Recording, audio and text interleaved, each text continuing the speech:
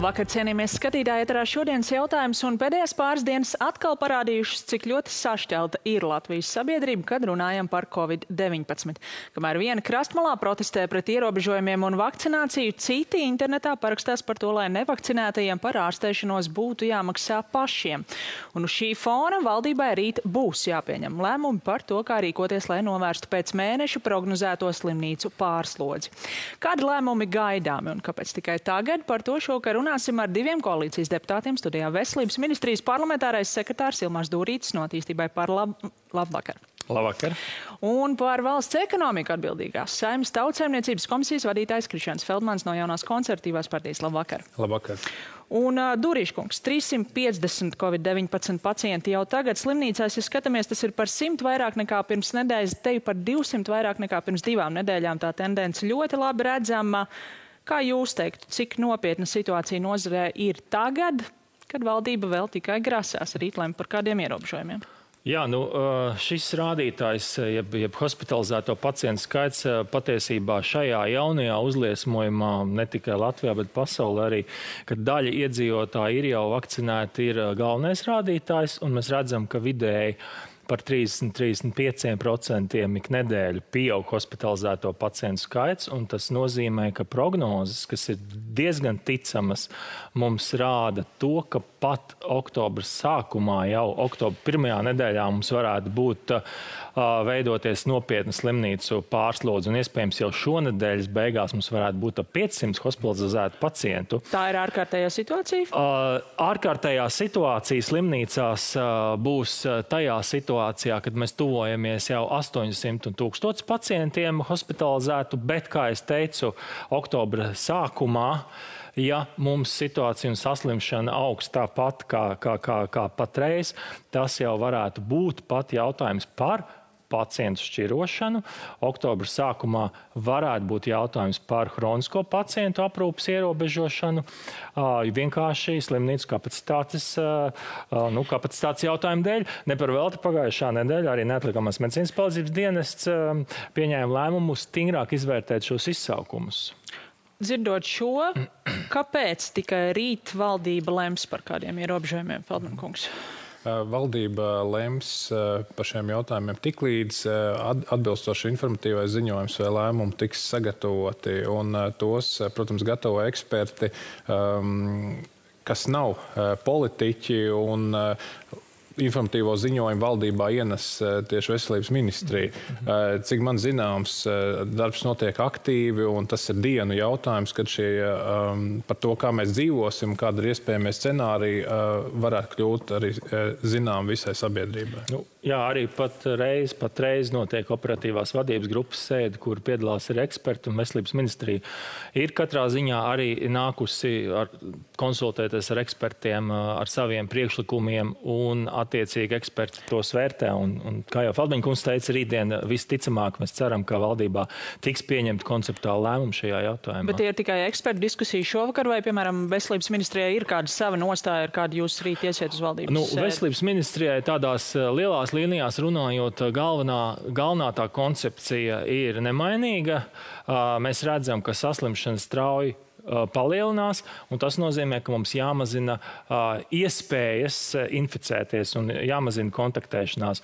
Un patiesībā šeit ir jautājums par to, ka pēc iespējas vairāk šīs aktivitātes nodrošināt tā saucamajā drošajā režīmā, kur iedzīvotāji ir vai nu vakcinēti, vai nu pārslimojuši, vai nosacīti drošajā dzeltenajā režīmā, kur ir testēti, pārslimojuši vai vakcinēti iedzīvotāji. Un tad tikai kritiski nepieciešamās lietas, kā piemēram pārtika, aptieku pakalpojumi un citi, protams, veselības aprūpes pakalpojumi varētu būt, teiksim, situācija pasliktinoties tādā bīstamajā, sarkanajā režīmā. Ja? Tas ir tas galvenais. Tātad arī lielveikali, līdzīgi kā Lietuvā, tas jau ir? Mēs redzam katrā ziņā, ka mums ir vairākas nozares, kuras mums ir jau pielāgotais regulējums. Piemēram, skolas, jā, mums ir šī testēšanas testēšanas programma, ja mums ir, bet mums ir, protams, sabiedriskais transports, mums ir lielveikali, kuros mums tomēr šī regulācija,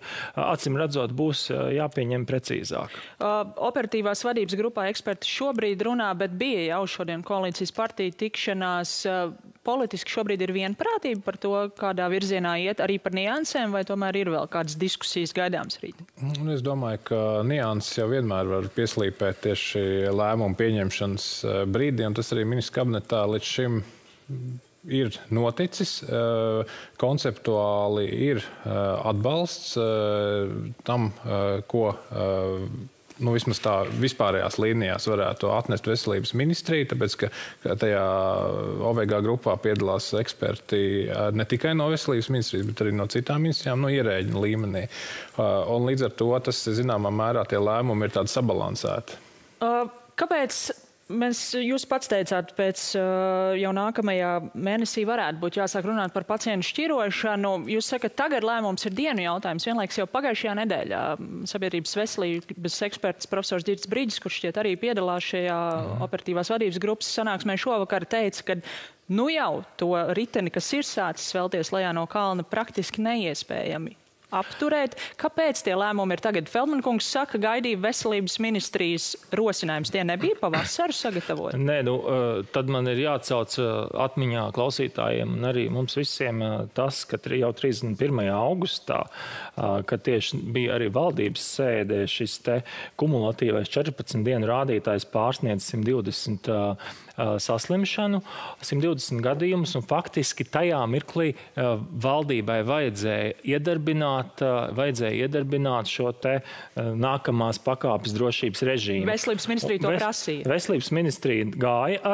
ar savu iniciatīvu, bet jāsaka tā, ka tā situācija bija mainījusies, jo mums tomēr salīdzinot ar pavasari bija daudz vairāk iedzīvotāji, tad nepilni 40% tolaik vakcinēti, un arī jāsaprot, ka mums šoreiz šī pieeja, kāda bija pavasarī, absolūti gluži nav 1:1, jo mums ir jāsaglabā ekonomiskā aktivitāte, mums ir arī jāpārliecina sabiedrība un politiķi, ka tiešām šie ierobežojumi strādās. Bet Feldman kungs, Dūrīša kungs saka, ka jau 31. augustā bija iespēja lemt, bet valdība to nav darījusi.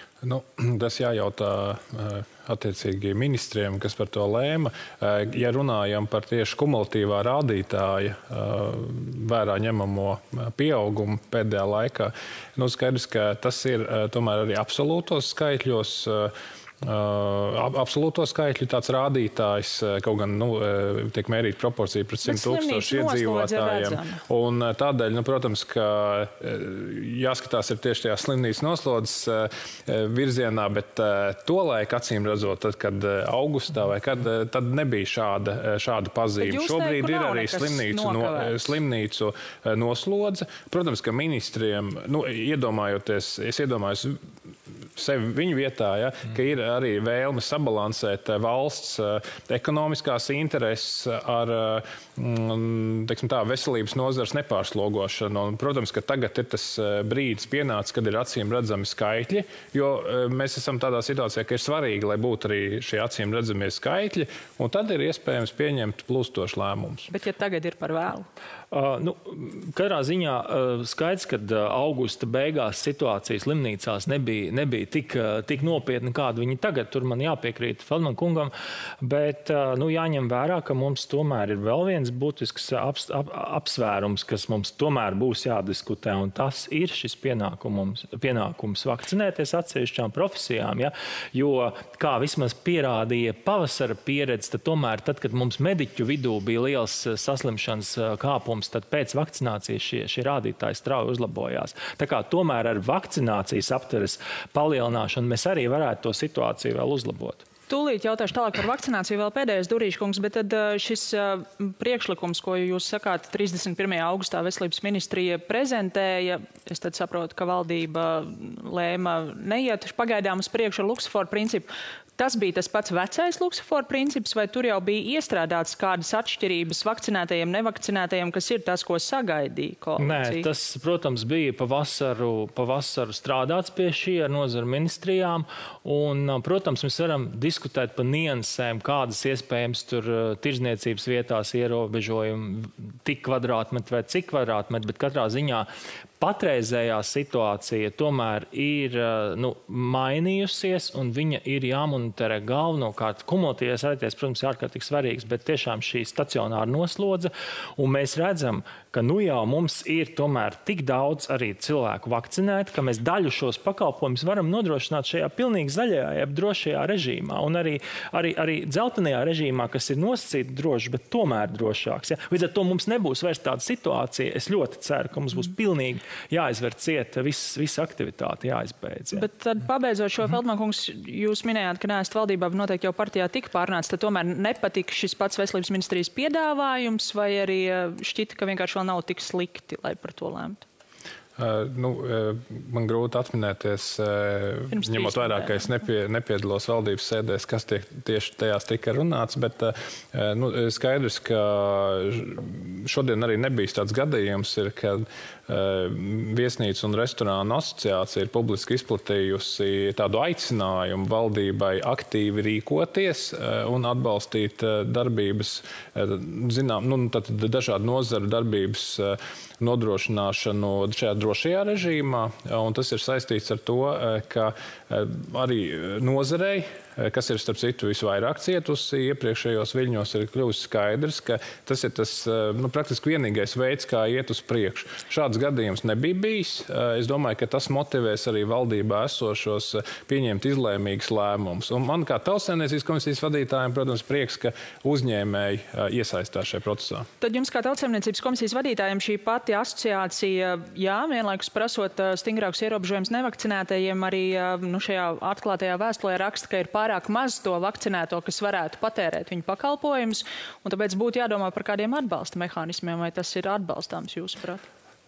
Tas savukārt ir, protams, atkal spriešanai valdībā tieši par to, kā tie atbalsta mehānismi varētu būt. Es domāju, ka nozare, ja viņi runā par vakcinācijas aptveri, ir aktīvi ieinteresēta, lai šī vakcinācijas aptveri tieši ieinteresēta, lai tā būtu lielāka. Un es domāju, ka ar vienu pievienosies jaunas nozares, kas līdzdarbosies šajā nevisai vieglajā valdības darbā. Bet vai ir finansiāli vēl jāatbalsta uzņēmēji, kuriem, piemēram, trūkst klientu, jo nav pietiekami daudz vakcinējušies? Jāskatās ir pret ko mēra, piemēram, apgrozījuma kritumu. Es domāju, šajā nozarē, ja, piemēram, mēra pret iepriekšējo mēnesi vai pret gadu apgrozījumu nevajadzētu samazināties, ņemot vērā, ka tomēr daļa sabiedrības ir ekonomiski aktīva. Savukārt jautājums par tām nozarēm vai tiem uzņēmējiem, kas nav paspējuši pielāgoties jaunai situācijai. Duriškungs, jūs jau iesākāt par vakcināciju, par prasību vakcinēties atsevišķām sabiedrības grupām, tad rīt ministru kabinetā veselības ministrija nāks ar šo piedāvājumu. Rīt faktiski, kā jau arī sadarbības sanāksmē izskanēja pēc sadarbības sanāksmes, tātad kolēģi teica, ka runās par šiem ierobežojumiem, bet neapšaubām es jums nevaru pilnīgi droši pateikt, vai tas būs rīt, bet katrā ziņā veselības ministrija joprojām uztur šo jautājumu par pienākumu noteikti kā pienākumu vakcinēties atsevišķām profesiju grupām. Un tās ir tās pašas, kas jau ir izskanējušas? Un tas ir arī, tad, protams, Tieslietu ministrijas vēl kompetencē, lai vēlreiz vērtēt šos tiesiskuma aspektus. Bet, protams, ka mēs nevaram, skaidrs, ka tās, kas jau bija izskanējušas, ir arī tās aktuālākās. Tie ir medicīnas darbinieki, tie ir mediķi, tie ir pedagogi, sociālie darbinieki. Vēl kaut kas varētu būt? Patreiz neņemos nosaukt vēl kādas jaunas izskanēja grupas. Par armiju. Bet mums būtu svarīgi, ka vismaz šie cilvēki, kuri nevar attālināti veikt savu darbu, tomēr būtu vakcinēti vairāk. Ja, lai gan mēs skatāmies, ka no mediķiem mums ir virs 90% jau vakcinācijas aptver tomēr. Pedagogiem ir zemāka. Ir zināms, Tieslietu ministrija jau ir izvērtējusi visus šos problēmu aspektus? Vai? Par Tieslietu ministrijas nezinu, bet mēs arī atbalstīsim šo virzienu arī valdībā. Jāsaka, ka tā labā ziņa iepriekš, kad premjers apstādināja to saucamo likumprojektu Saeimā, kas izrādījās nevajadzīgs beigās.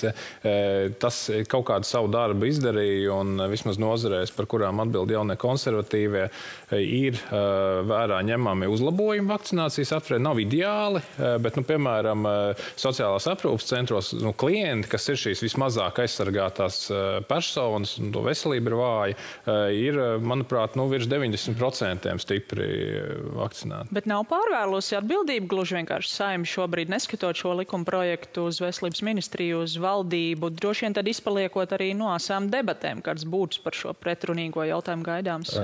Kad valdība atsūta likuma projektu, Saeima strādā labā ticībā, kā notika arī šajā gadījumā. Notika 3 dienas jau komisijas sēdes no rīta līdz vakaram, kad kāds atskārta, ka jau esošais regulējums ir pietiekams, lai veiktu zināms soļus šajā virzienā. Tikmēr neviens to nenojauta līdz tam. Man tas nedaudz pārsteidz, bet dzīvojam Latvijā.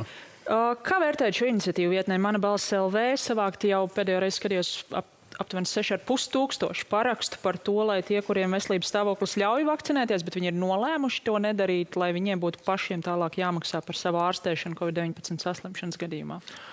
Es pirmkārt varētu teikt, ka no vienas puses ir labi, ka mēs diskutējam arī par šādiem jautājumiem, nevis tikai par to, ka mums vajag izvairīties no kādas pienākuma vakcinācijas, bet runājot par to, ka šiem cilvēkiem varētu uzlikt vai par viņiem varētu nemaksāt par viņu medicīnisko aprūpi. Es uzskatu, ka tas nebūtu pareizi, jo katram satversmē arī ir noteikta šī iespēja saņemt veselības aprūpi. Un jāņem arī vēl vērā tas, ka šie Covid ārstēšanas izmaksas, viņas ir ārkārtīgi augstas. Bieži vien intensīvā terapijā pacientiem tie nebūs nec 100, tie ir 1000 un varbūt 10 000 eiro. Tas būtu ļoti, es uzskatu, tas būtu nehumāni, arī neētiski šiem cilvēkiem vai šos cilvēkus, tāpēc, ka viņi ir saslimuši, iedzīt, teiksim, lielos parādos attiecībā pret slimnīcu vai pret valsti. Mūsu uzskatā tomēr ir jāpanāk lielāka vakcinācijas aptvere, visiem kopā darbojoties, un tomēr katram cilvēkam jānodrošina nepieciešamā veselības aprūpe, kā to nosaka likums. Feldman kungs, piekrītat? Kopumā jā, man ir svarīgi, kā sabiedrības loceklim, kā šo iniciatīvu vērtē paši ārsti, un viņi nav īpaši pozitīvi noskaņot. Vienlaikus ir pilnīgi skaidrs, ka tāpat kā ir diskusijas un aktivitāte viena viedokļa paudējiem, tagad ir aktivizējušies arī pretējā viedokļa paudē. Un tas nozīmē, ka ir tāds veselīgs demokrātiskais process, un arī, es zinu, daudz mūsu atbalstītāji ir parakstījušies par attiecīgo iniciatīvu. Ja? Un tas ir tāds, varbūt tāds protests pret to, varbūt bezatbildību, kas ir vērojama kaut kādā zināmā sabiedrības daļā.